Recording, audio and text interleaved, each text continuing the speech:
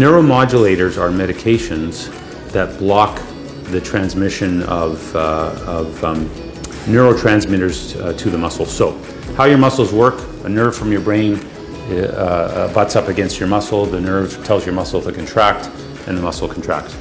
There are neuromodulators that block that communication. They block a substance called acetylcholine. So there's three main brands of neuromodulators. One is, they're all botulinum toxin.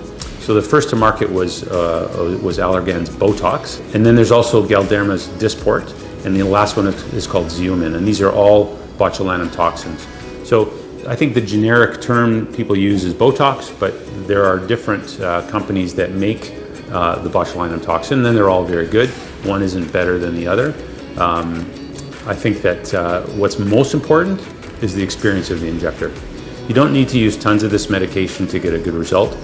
You have to be very accurate about the placement, and you have to relax muscles and modulate muscles that are appropriate. The most common areas treated with neuromodulators are really around the periorbital areas. So the area between the eyebrows or the glabella, there's some muscles there that we sometimes contract when we're concentrating or reading. And those muscles often cause vertical lines, which can make people look a little more stern than they might look.